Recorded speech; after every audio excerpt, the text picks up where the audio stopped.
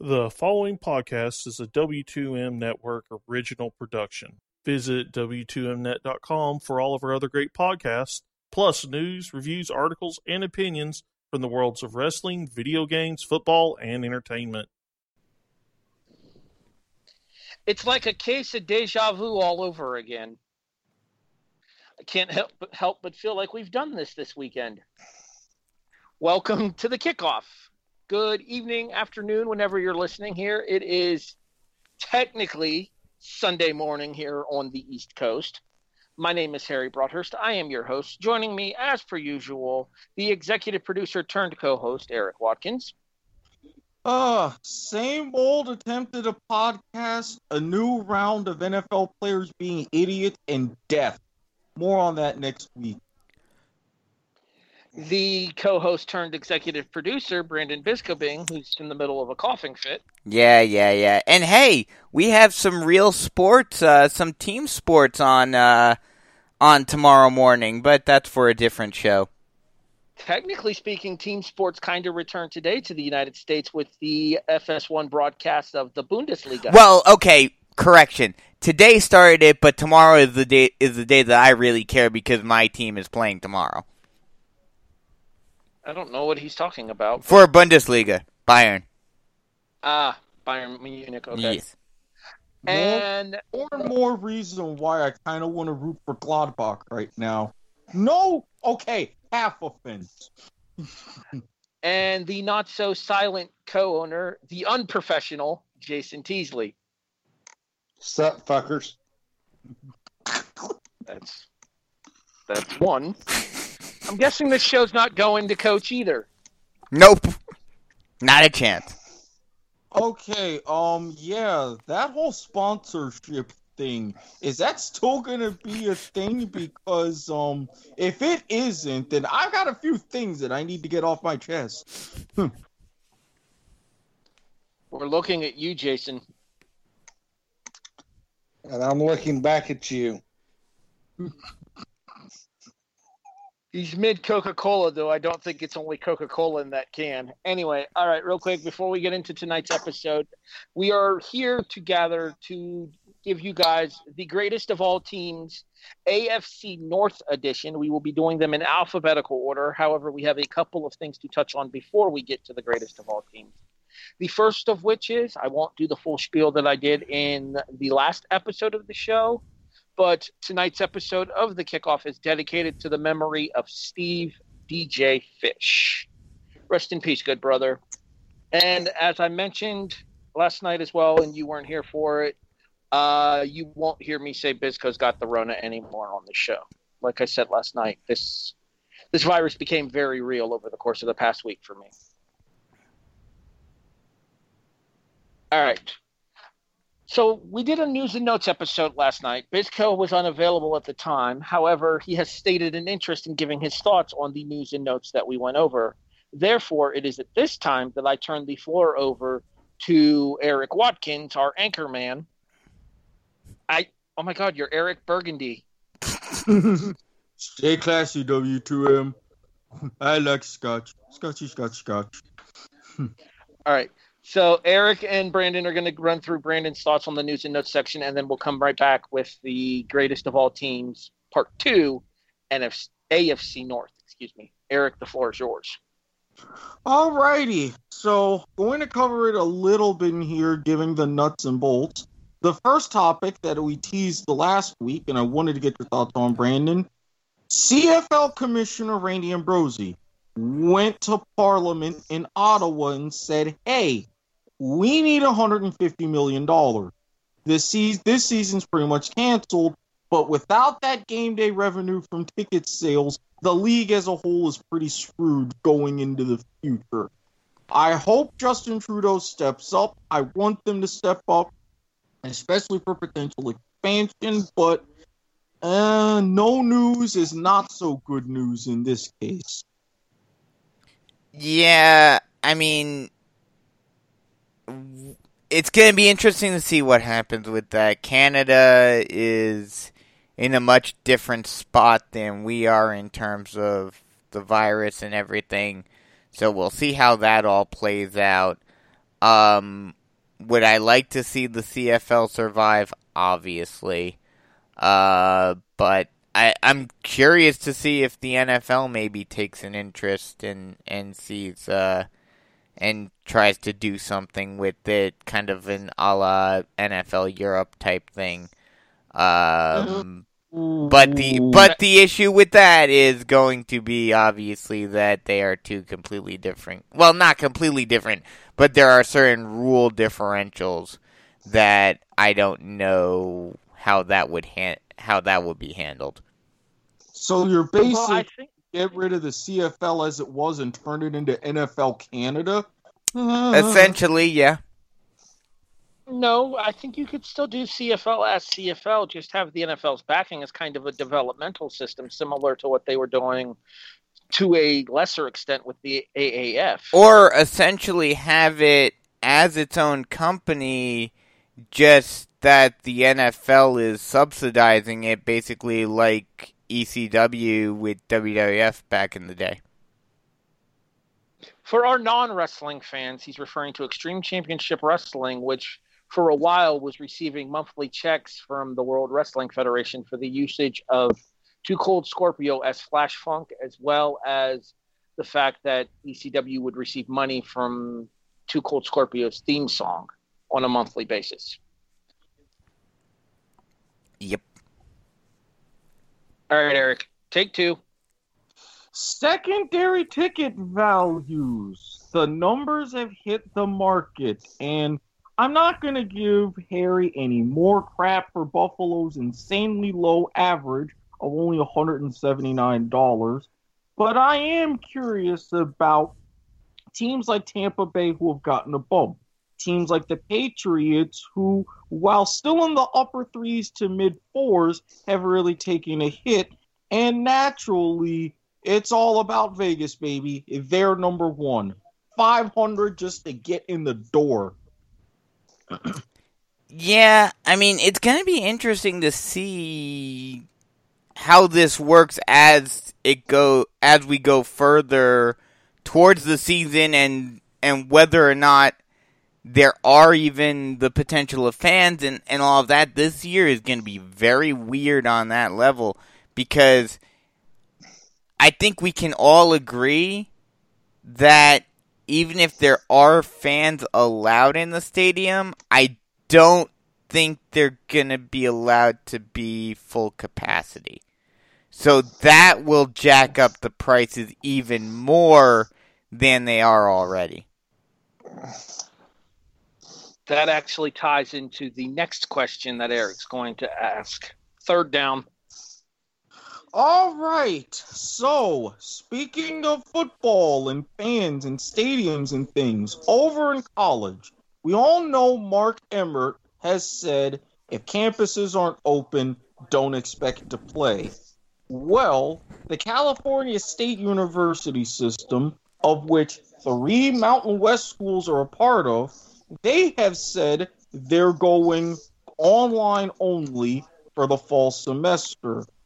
And in a somewhat related note, with the Pac-12, they have joined the chorus that is now the SEC, the Big Ten, and the ACC discussing only conference games being played.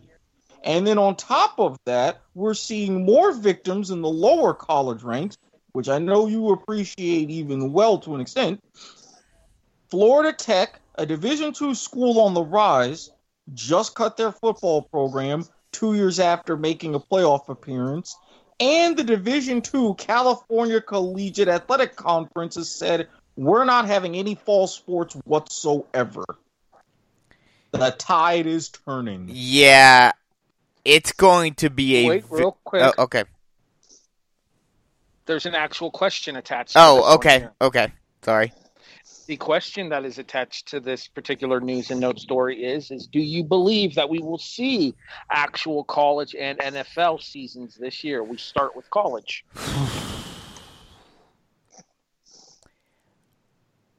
Are we talking full-on college season with both in-conference and out-of-conference schedules? Yes. Then no. I do not think there is a chance in hell that we are going to get that. I think the best case scenario, and this is extra best case scenario. Either best case or worst case based on how you look at it, honestly, is that the SEC and perhaps SEC, probably ACC, Big 12, potentially the Big 10, but I don't think the Pac-12. I think those four will play some sort of schedule of some type and try to get some games in. Everyone else outside of the Power 5, I don't think they will play. I think that you might get a couple of the major schools that have football income playing outside of the Power 5, your Boise States and stuff, because of the fact that is the big money cow for that university. So I wouldn't be surprised to see them try to get involved with some of the other colleges in that area and organize some kind of setup for games. That's going to be the issue, though, especially for a team like Boise State. The only schools in their area are going to be schools that are affected by their states more than likely still being shut down. You know, you've got Oregon, who has already said no large gatherings until I think October or November. You've got California, which is they already shut down the Cal State system. I would not be surprised if the UC system gets shut down shortly thereafter. So you're going to have an issue with finding teams to play. All right, what about the NFL? Do you think we see a full 16-game NFL schedule? This all depends upon two things. One is where we're at with the virus and with everything that's going on by, I'm going to give them July. Maybe mid-July would be the cutoff. And then that's the first thing. And then the second is how willing the owners and the players are to be playing in front of, at the very least, less than 50% capacity stadiums.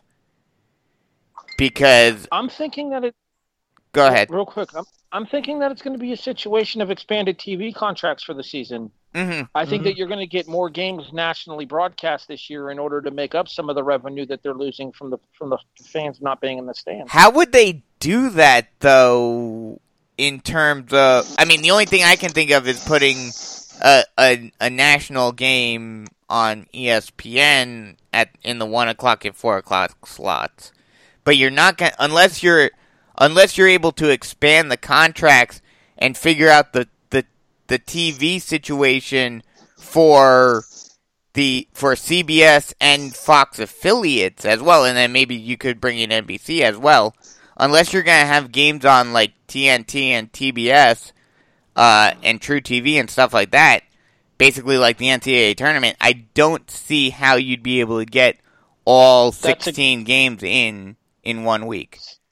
See, that's how I think it could happen, though, is by doing expanded national coverage and giving more people options on games to watch by having games. For CBS having games on True TV or on TNT and TBS, and for Fox having games on FS1 and 2. Fox Sports 1 and even something like an FX, because I'm sure FX and a game on FX would do big numbers as well. True. So, yeah, I mean, if they could, if it is a situation where they have the go-ahead to play, but they can't get any fans to the games, then yes, I could totally see that happening where they expand the TV contract for this year to air every single game nationally. See, this is something we didn't really discuss last night, so I kind of want to get Erik and Jason's thoughts on this here. Erik, I'll start with you. Would you be okay with an expanded national TV coverage for the season in order to give, A, an opportunity for the NFL to earn more money from a TV revenue situation by picking up the secondary markets and stuff with these extra games, and B, giving fans an opportunity, a more widespread opportunity to see their teams, since they're going to be limited as to how many fans can actually get into the most likely how many fans can get into the stadium on a week-to-week basis? Oh, I am completely for that. And this is what I was really tying into when you mentioned fan capacity stadiums. Number one, and I didn't really answer this the last time, but I do think that both seasons will be abbreviated. College, we're probably only going to see a lot of conference games and conference seasons. And with the NFL, I not only think that there will be a delay to the season, but I think that it will be for the first time since '77 that there will only be a 14-game regular season schedule. That said, if you already have stadiums like Hard Rock in Miami preparing and setting up, proper social distancing, coming in and leaving in waves, and reducing a capacity from normally 65,000 down to only 15,000, if all these other stadiums follow suit, I completely agree for an expansion of the contracts just for this year. Like you said, CBS, you have CBS Sports Network, True TV, TBS, TNT. For Fox, you have FS1, FS2, FX. Even for NBC, if you were to really expand to that, do like how they would have for when they have Championship Sunday in the Premier League. They have potentially 10 different networks at their disposal. MSNBC, CNBC, all of these others, that if you can fill those 16 games, scatter them all across, have them all throughout the weekend. I think that would be brilliant. Yeah. Realistically speaking, it doesn't need to be a network-specific broadcast either. I mean, you could still have the announcers that are provided by the specific networks and stuff. It's just you could kind of substitute the expenses for the broadcasters by working with the other networks. Jason, what's your thoughts on this here? Do you think we can see an expanded TV contract in 2020 to get more games on the air with diminished capacity in stadiums? Nope. I think that everything's going to go back to normal and will be by the time the season kicks off. Optimism. Thy name is Jason.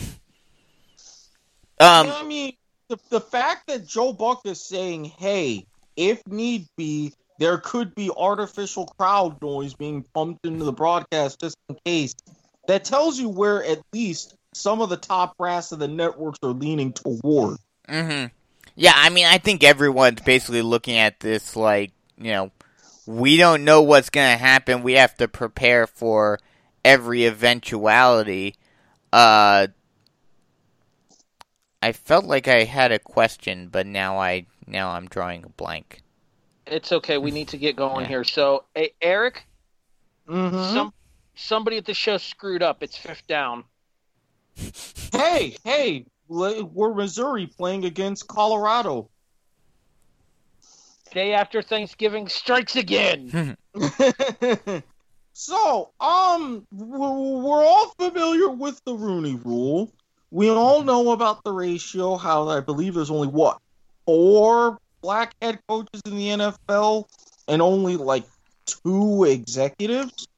Well, Goodell in his wisdom, the owners are putting it to a vote. Why not give everybody the incentive for hiring people of color in key positions by bumping up their draft positions? You could be going up as many as 16 spots if you hire both a head coach and a general manager of color in the same year. And that would immediately come into effect before the beginning of their second year. Personally, even with the extra rules that I'm not going into about 3rd round and 4th round and 5th round and compensatory position or picks based upon different position coaches, I think it's stupid. And if anything, you're going to set the league back several years.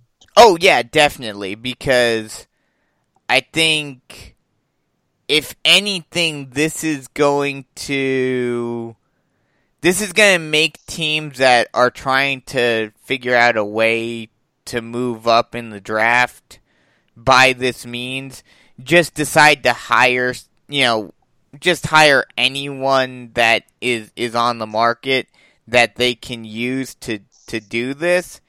And then when it fails, then they're gonna, they'll figure out some sort of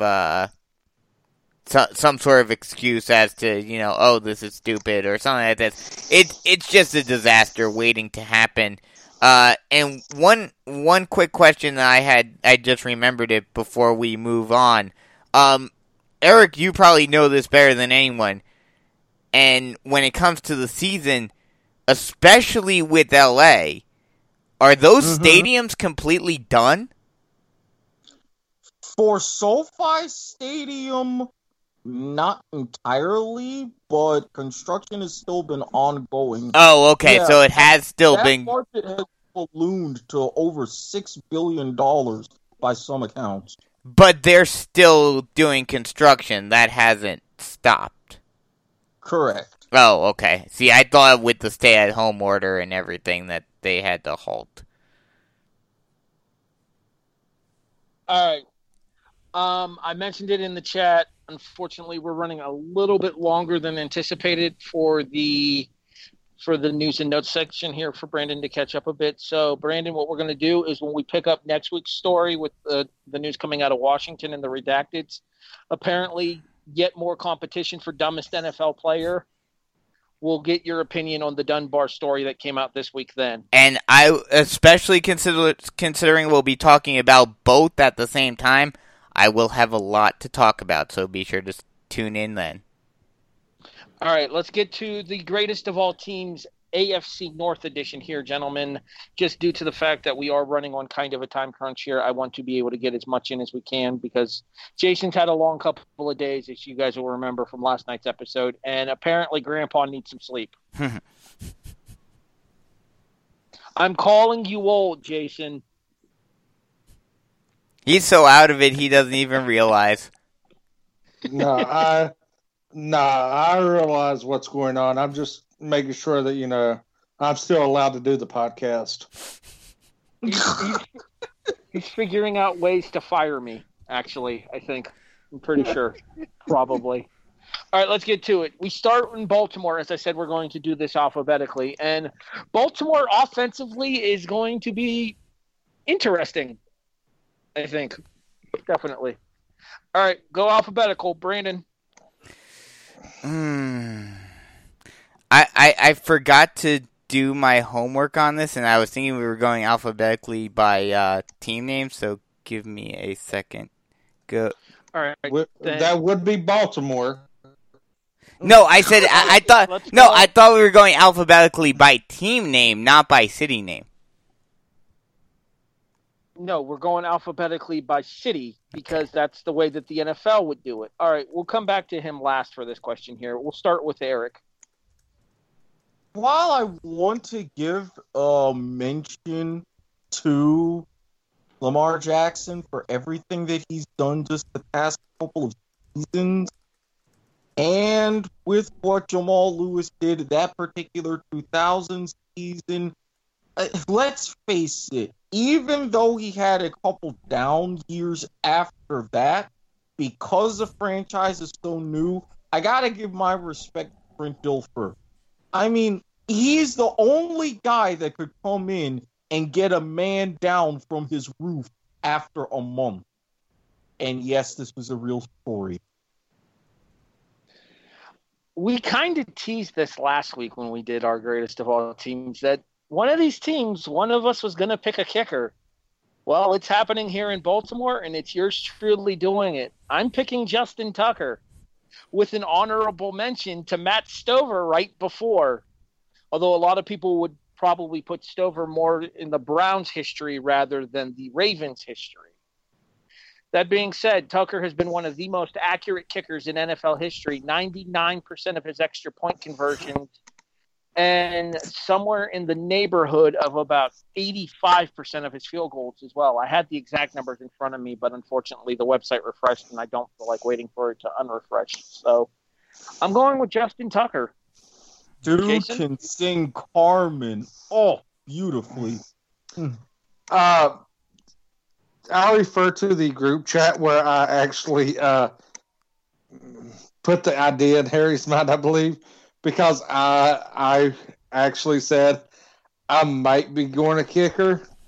It was a toss-up. I was really leaning for Tucker. I think he is like really high up there, but I had to go Jamal Lewis simply because, I mean, he was a beast in Baltimore. I mean, and it's going to kind of dovetail into my defensive player here in a little bit. But yeah, I mean, Jamal Lewis was a beast in Baltimore.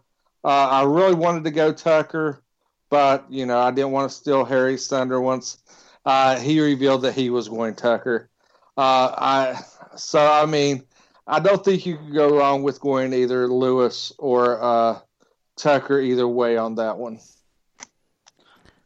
Bisko?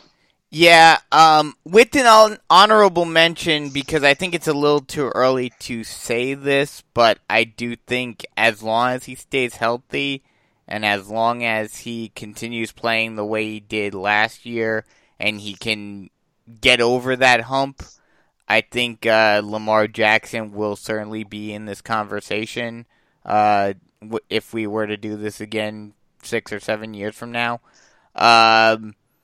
But I know he gets a lot of flack.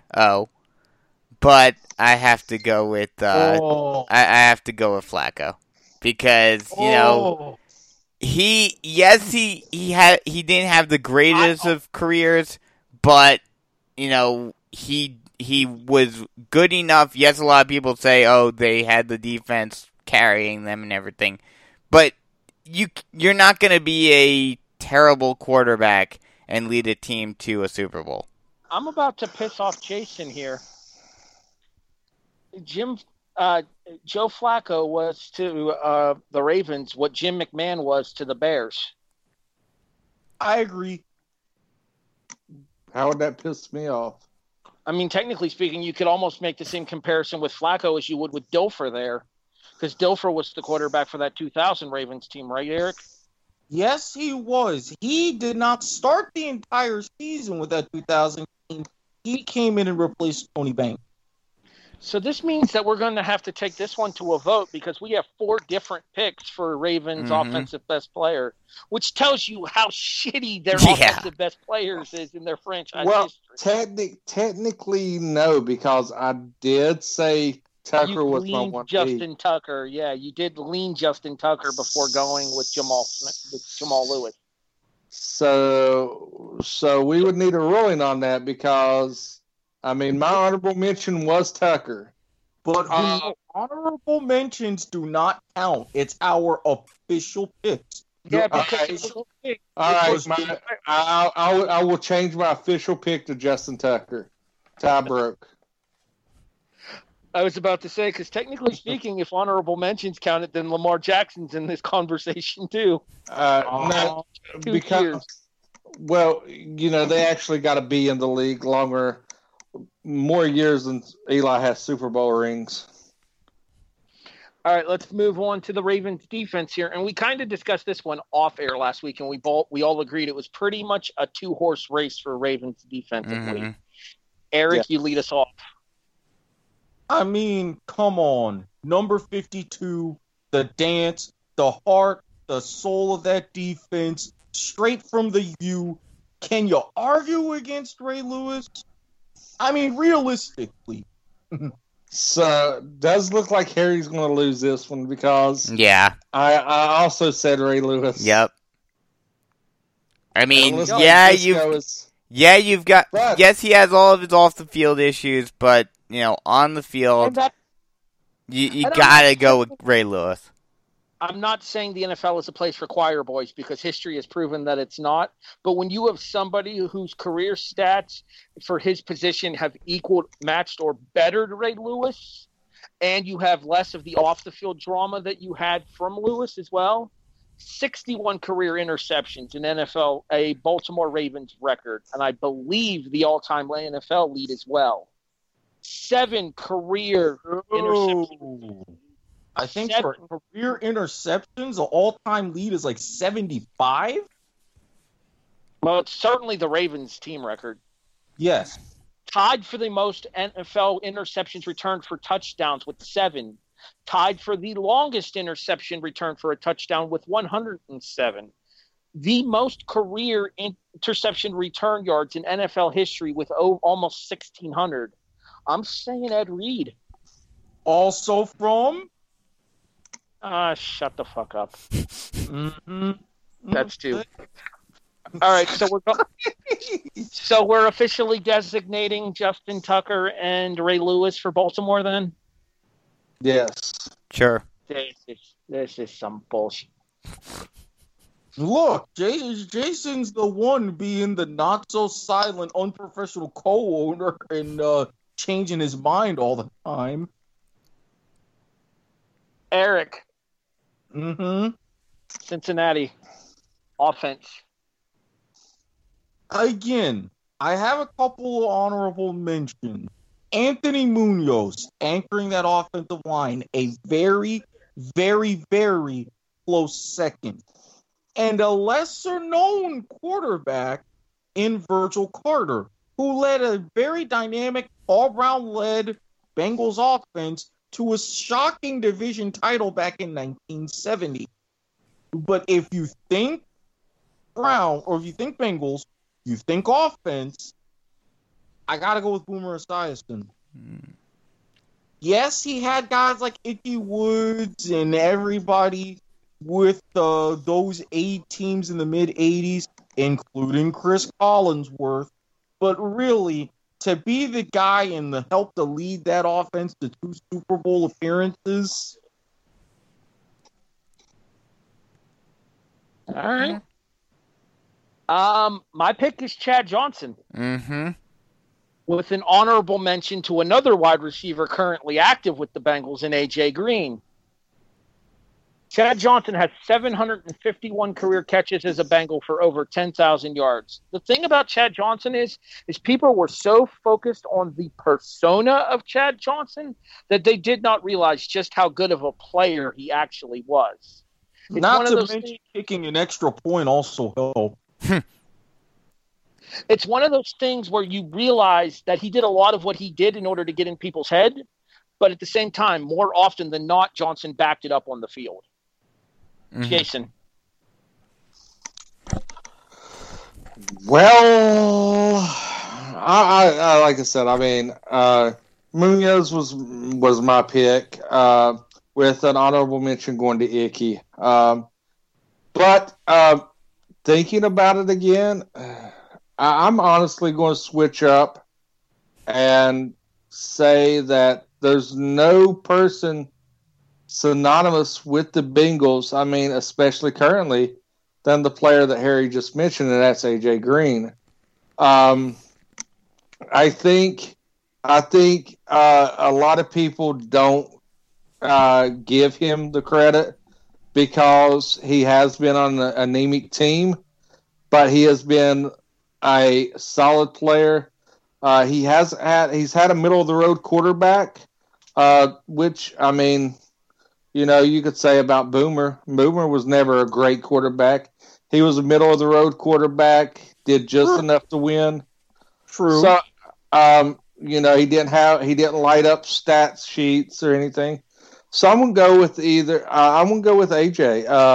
I really wanted to go with the offensive lineman just to shake things up, but yeah, I mean AJ right now is synonymous with the Bengals. He's been a cornerstone of that offense. I just hate the fact that now that they've got a franchise quarterback and everything, he's in the twilight of his career, and he won't get the benefit from that. 602 catches, 8,907 yards for AJ. The thing is Chad Johnson's career totals were in 10 seasons in Cincinnati. AJ Green's are basically in 7. It's accounting for the injuries and everything. Well, the main one is he lost most of 2 seasons. 2016, he only played 10 games. 2018, he only played 9 games. 2019, he played about 3 downs.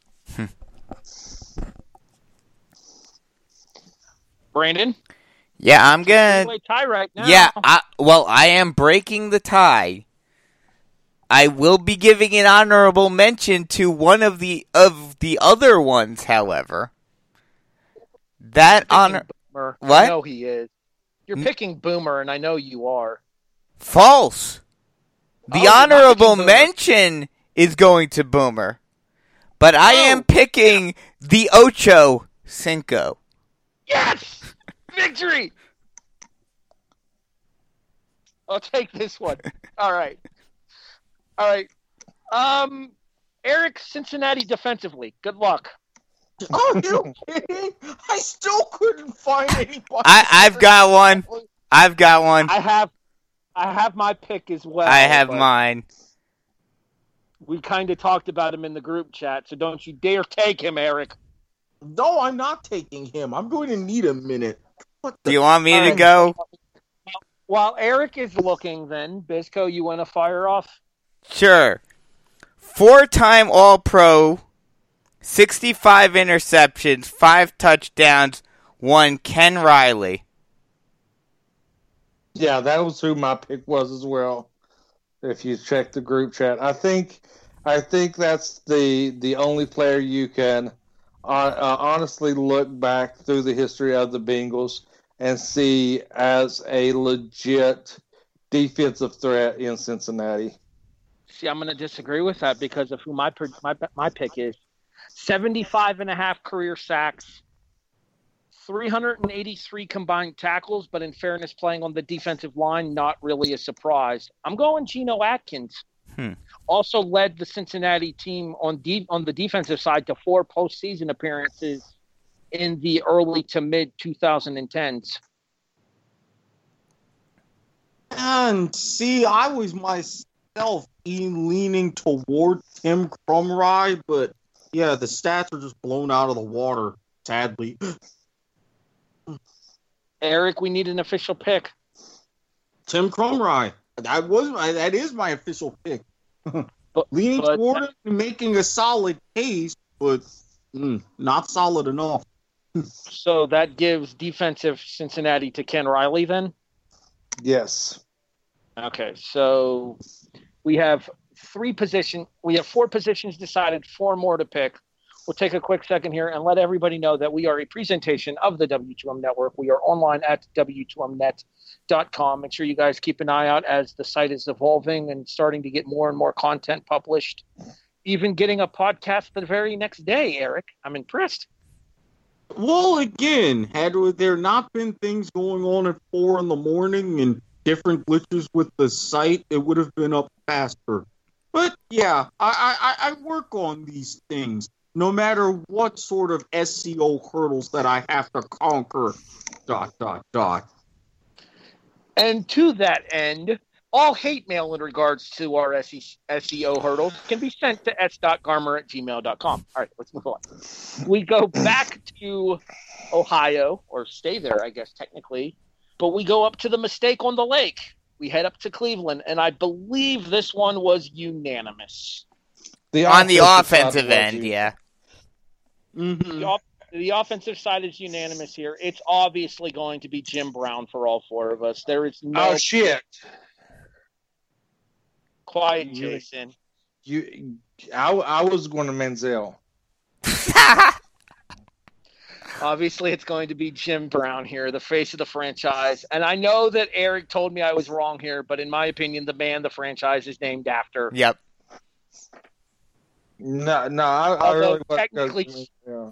Although technically speaking, the man that the franchise is actually named for is Cincinnati for Jim Brown. He came up with the name the Bengals. So you see? The little extra squid bit minus the squid. Actually, it was because of squid that I looked it up. So it was a squid bid by proxy. You're welcome, America. Indubitably. So does that mean it was like an inkling?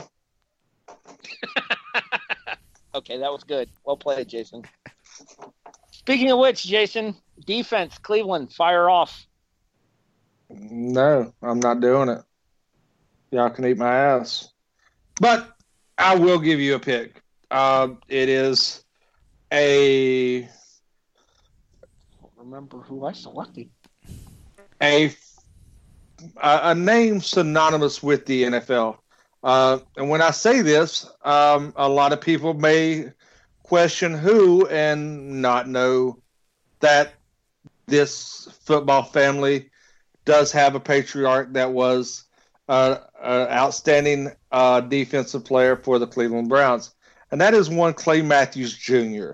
A lot of people are real familiar with Clay Matthews III, who is an offspring. My original pick for Green Bay before I was reminded of the existence of Reggie White. Yes. So, Clay Matthews Jr., he started the lineage of the Matthews clan in the NFL.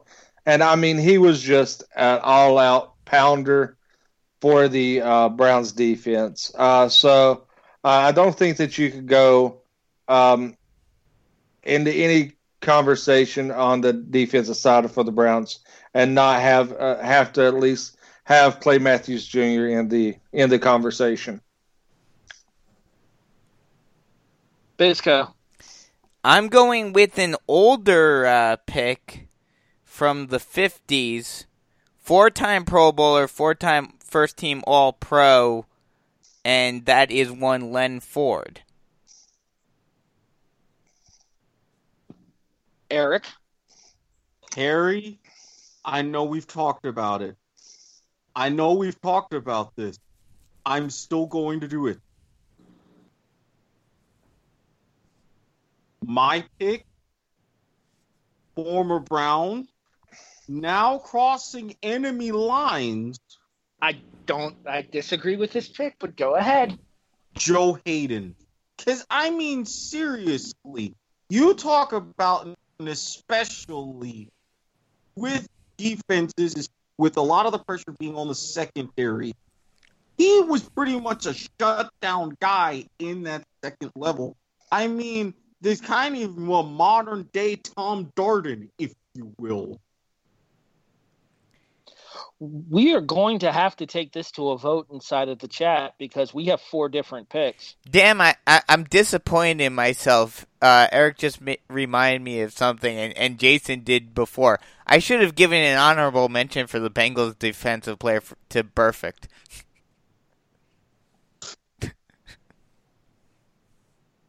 Brandon Biskobing, asshole. I stand by what I just said, Erik. Brandon Biskobing, asshole. All right. My pick is Joe Sherbert.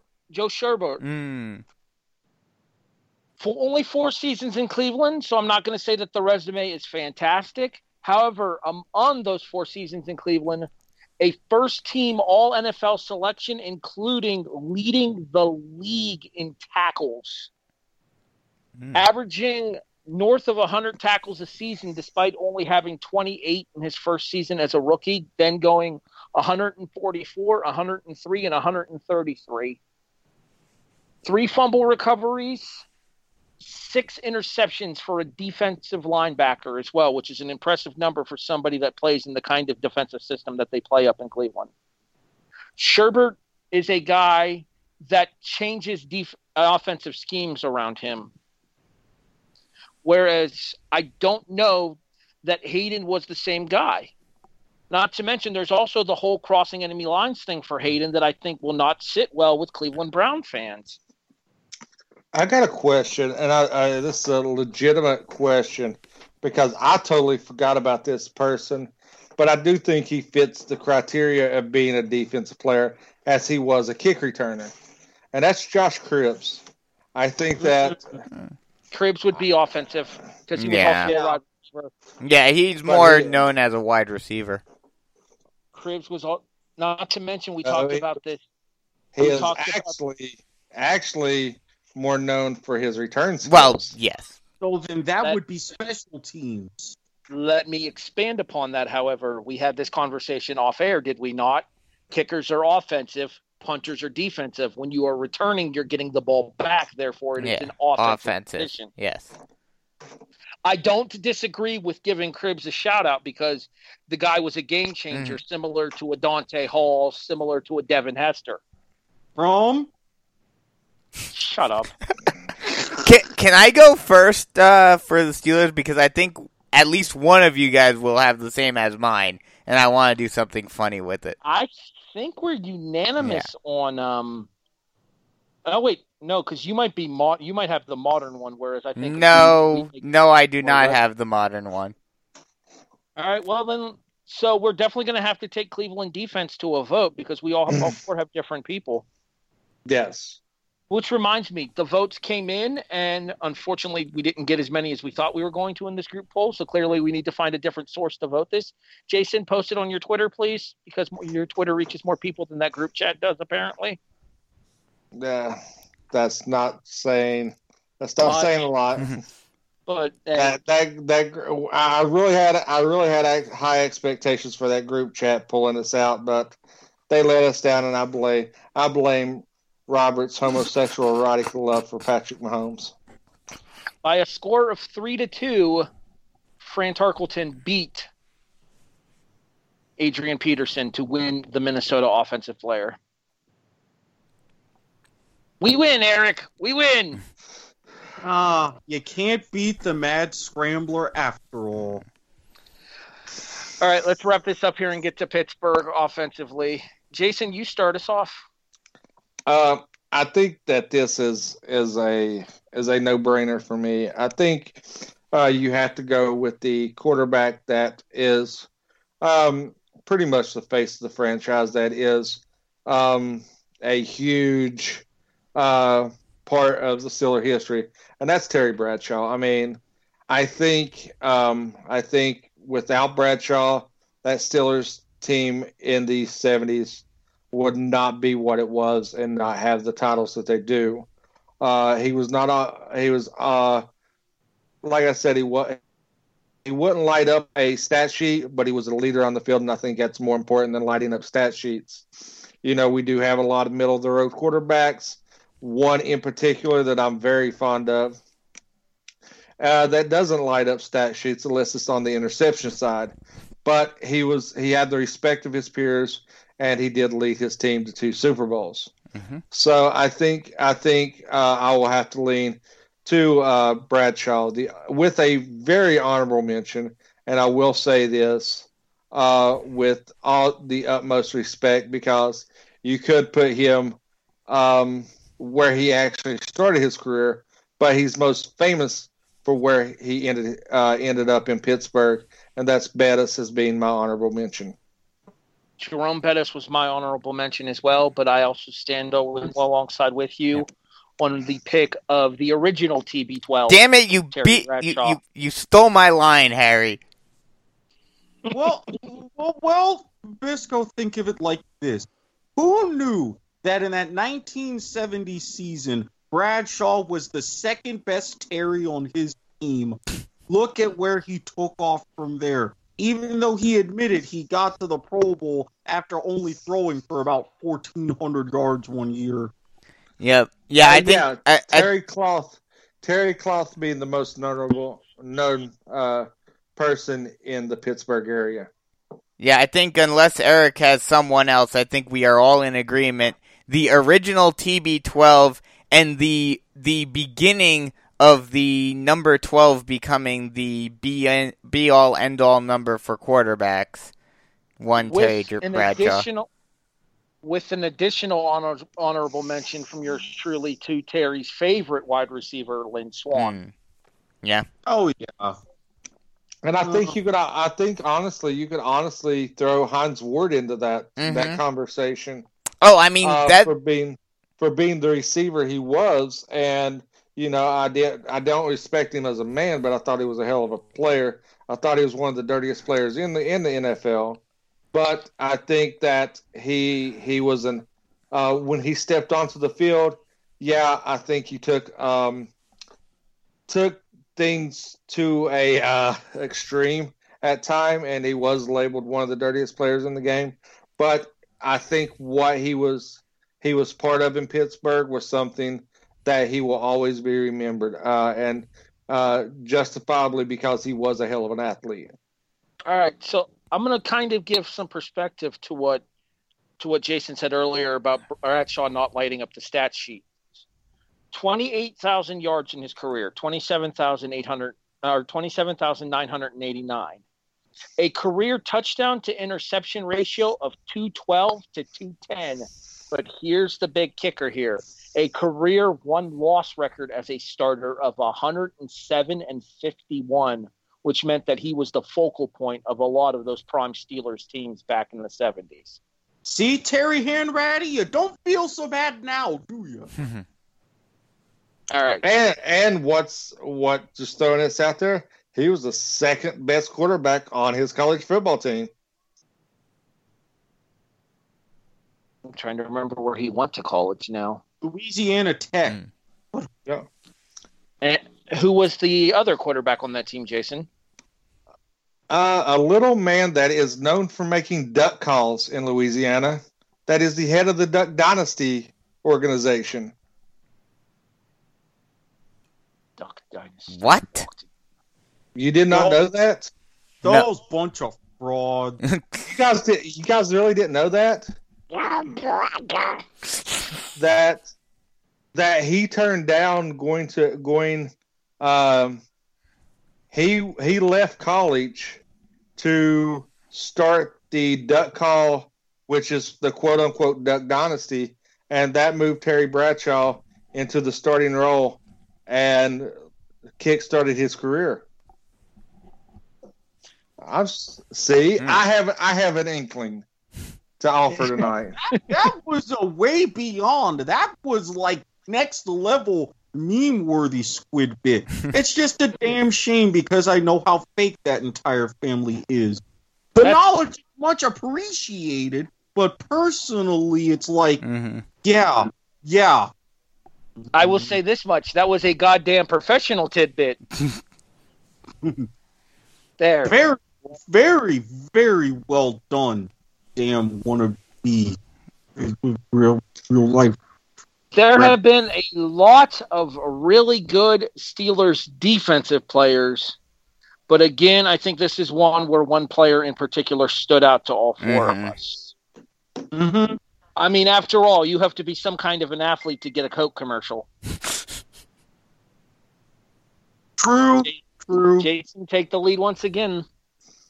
I would have to say one of the most feared men in that Pittsburgh Steelers defense, and that's Mean Joe Green. The leader of the Steel Curtain. Yes. I think, honestly, I'm going to hate myself for saying this.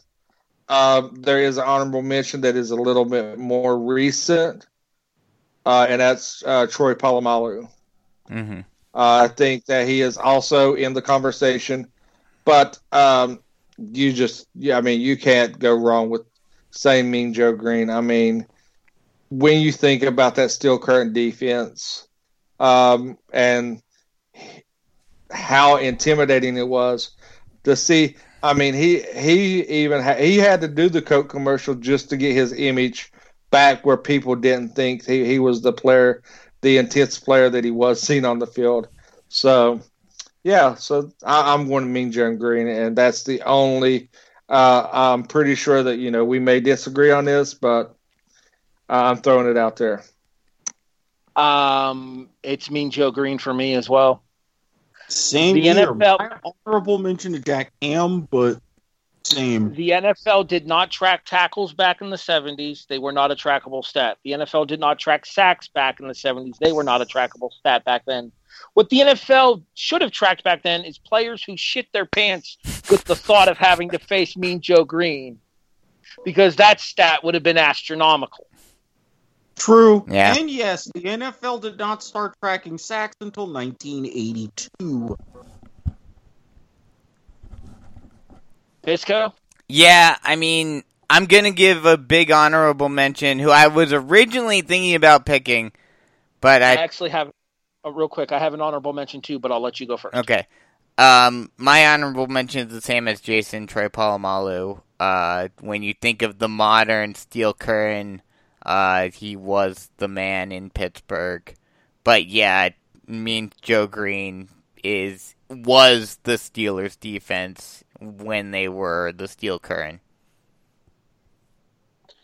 My honorable mention may draw some flack because of his reputation as a player, but on the field, when that whistle was blown and play was in session, there were very few better in Pittsburgh than number 92, James Harrison. True. Yeah. He's in the conversation. He definitely is in the conversation as well. Harrison was kind of like the modern incarnation of Green in the fact that his reputation preceded him. He was not as dominant on the field as Green was, but he had the reputation that would make you afraid to line up against him. Erik, anything to add on the Mean Joe Green front? I mean, not personally. Like we were saying about anchors, those defensive line, and we were talking about the Purple People Eaters when we did with the NFC North. Yeah, Mean Joe Green was the man for the Steelers at that time. And I'm not giving Polamalu an honorable mention because of what he did to Pat McAfee. Nuh-uh. No. Mm-mm.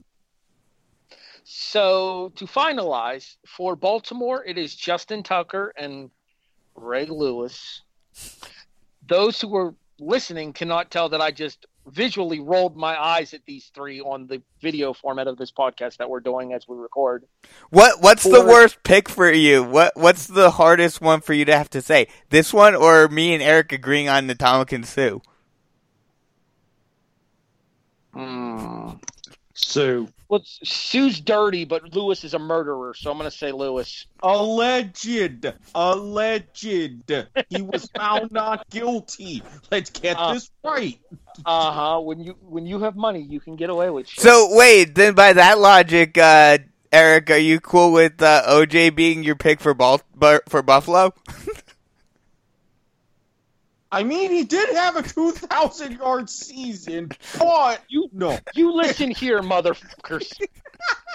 Unless you want to incur the wrath of Bill's Mafia, you know where to fly for Buffalo offense. Yes. Getting back to the conversation at hand here. So, Ray Lewis and Justin Tucker for Baltimore. Chad Johnson, thank you, Brandon. And Ken Riley for Cincinnati. Hey, get it right. It's the Ocho Cinco. Jim Brown offensively for Cleveland. Defensively is a cluster fuck and a half. We'll take that to vote here on Twitter. See if we can't get any kind of response from that. Hopefully a better turnout than what we got from the people over on Facebook for that. Yeah, I'm gonna need the list. I'm gonna need the list so I can put it up. Joe Sherbert for me. Clay Matthews Jr. For Jason. Erik, your pick for Cleveland? Joe Hayden. Brandon, your pick for Cleveland. And mine was, hold on a sec, let me find it. What the hell? Mine was... Crap, Wasn't yours from like the 50s? 60s. Oh, okay. Mine was Len Ford. Or no, Ken Riley, excuse me. Or no, Len Ford, I was right. That was Ken Riley with Cincinnati. Yeah, Ken Riley was for Cincinnati. Len Ford? Right. Yeah, Len Ford. And then we all agreed on Pittsburgh. Pittsburgh was unanimous offensively and defensively. The original TB12, Terry Bradshaw, and Mean Joe Green for the defense. When we return next week for part 3, we travel to the NFC East. Oh, this should be fun. We start with Dallas, again, alphabetically. And then we deal with the New York Football Giants, the Philadelphia Eagles, and the Washington Redacted. Was waiting for one of you to finish that for me. So Dallas, Philly, Washington, and the Giants next week here on the Kickoff's greatest of all teams.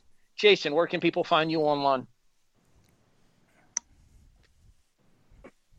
You can locate me on Twitter at TurkeyGlue822. You will see the aforementioned poll going up here in the next 15, 20 minutes. So if anybody does listen to this and wants to go vote, give us a little insight, feel free to comment and vote at TurkeyGlue822. Like I said, I'm not going to be as asshole-ish as I normally am. I would appreciate your votes to see if we can get this lined out. So with that being said, at TurkeyGlue822, Twitter, go vote. And then after a couple of days, then I'll tell you to go fuck yourself. Bisko, where can people find you online? They can find me on Twitter at BiskoNMBChiefs, and they can find me on Facebook. Just look me up, and we can talk sports. What little there is to talk about right now. Erik, how much Bundesliga did you watch, and where can people find you? Well, if you would follow me on Twitter at SquidSportsHead, then you would know I would actually live tweeted my commentary, at least for the first 65 minutes, of today's 3-1 win by Borussia Mönchengladbach over Eintracht Frankfurt. But if you were not interested in my live tweeting, if you're not interested in my live tweeting, you can still look me up there. If you're interested in things like tutoring and other needs, or just want to talk about different stuff, you will find me on Facebook. Remember, guy in a recliner holding a glass of wine. Because there's about 4 people with my exact name spelled the exact same way. So I have to clarify that. And if you're on Twitter and happen to slide in my DMs, and you're willing to go through a very strict vetting process, you will get access to my dark Twitter, Instagram, Snapchat, Telegram, and all of my other places. And naturally, as always, this vlog brought to you by the fine people at Rick's TNT LLC. By which he means himself. Look, hey, I have a number and I am affiliated with Dun & Bradstreet. Thank you very much. All right. Yeah, seriously, if you're looking for tutoring or you know anybody who's looking for tutoring, check Erik out. He's really, really smart. Cheap plug. All right. At HEB the Eagle on Twitter, Instagram, technically on Facebook too. If you go to facebook.com/HEB the Eagle, it takes you to my page. Harry Broadhurst, obviously, on Facebook as well. You can find me, if you want to talk wrestling, you can find me over in the Chair Shot Wrestling group over on Facebook. We are in the process of putting together a football group as well. I have a couple of football groups that I'm involved with, but we'll try to put one together for the show. We'll get a page put together for the show as well over on Facebook. But the main place to communicate with all 4 of us together is going to be through Twitter and by mentioning the Kickoff specifically. If you guys are interested, check out the W2M archives as well. Check out the Facebook archives as well. Check out all kinds of information that you can find for the W2M Network too. So all that's available on W2Mnet.com. Do we have anything else to say before we get out of here? Jason, what the hell are you doing? I'm putting up the Twitter post, fucker. Okay. Just wondering. You're like standing there like side-scrolling your phone, and I'm like, what is he do? I don't want to know. You realize we got through this entire thing without one family show tonight? I tried, people. I tried. I feel violated. I'm pretty sure our guest host last night felt the same way. Yes, I'm pretty sure she did too. Again, Rachel. Again, a special thank you to Rachel Krieger for her filling in last night for our News and Notes episode. All right, that's going to do it for us. So, which one do you prefer? Do you want me to use the not so silent Cohen, or do you want me to use the unprofessional? Yeah, it doesn't matter. I really don't give a fuck. That answers my question for the unprofessional Jason Teasley. Go co-host turned executive producer Brandon Biskobing, the executive producer turned co-host Erik Watkins, and myself, Harry Broadhurst.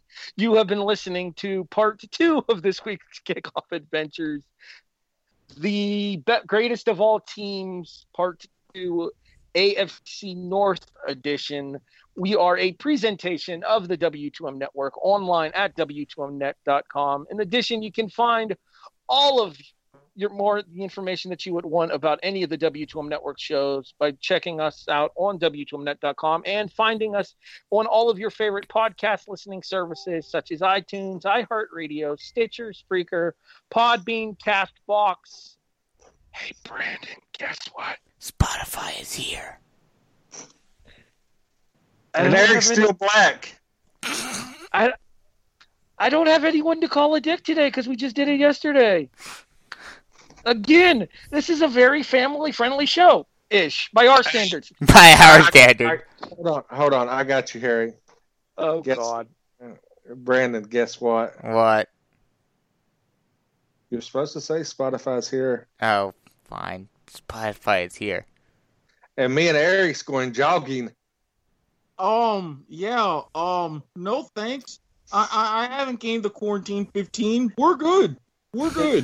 The views and opinions of Jason Teasley do not necessarily, son of a bitch. Thanks for listening, everybody. We'll catch you guys next week for the greatest of all teams, part 3, NFC East edition of the Kickoff here on the W2M Network.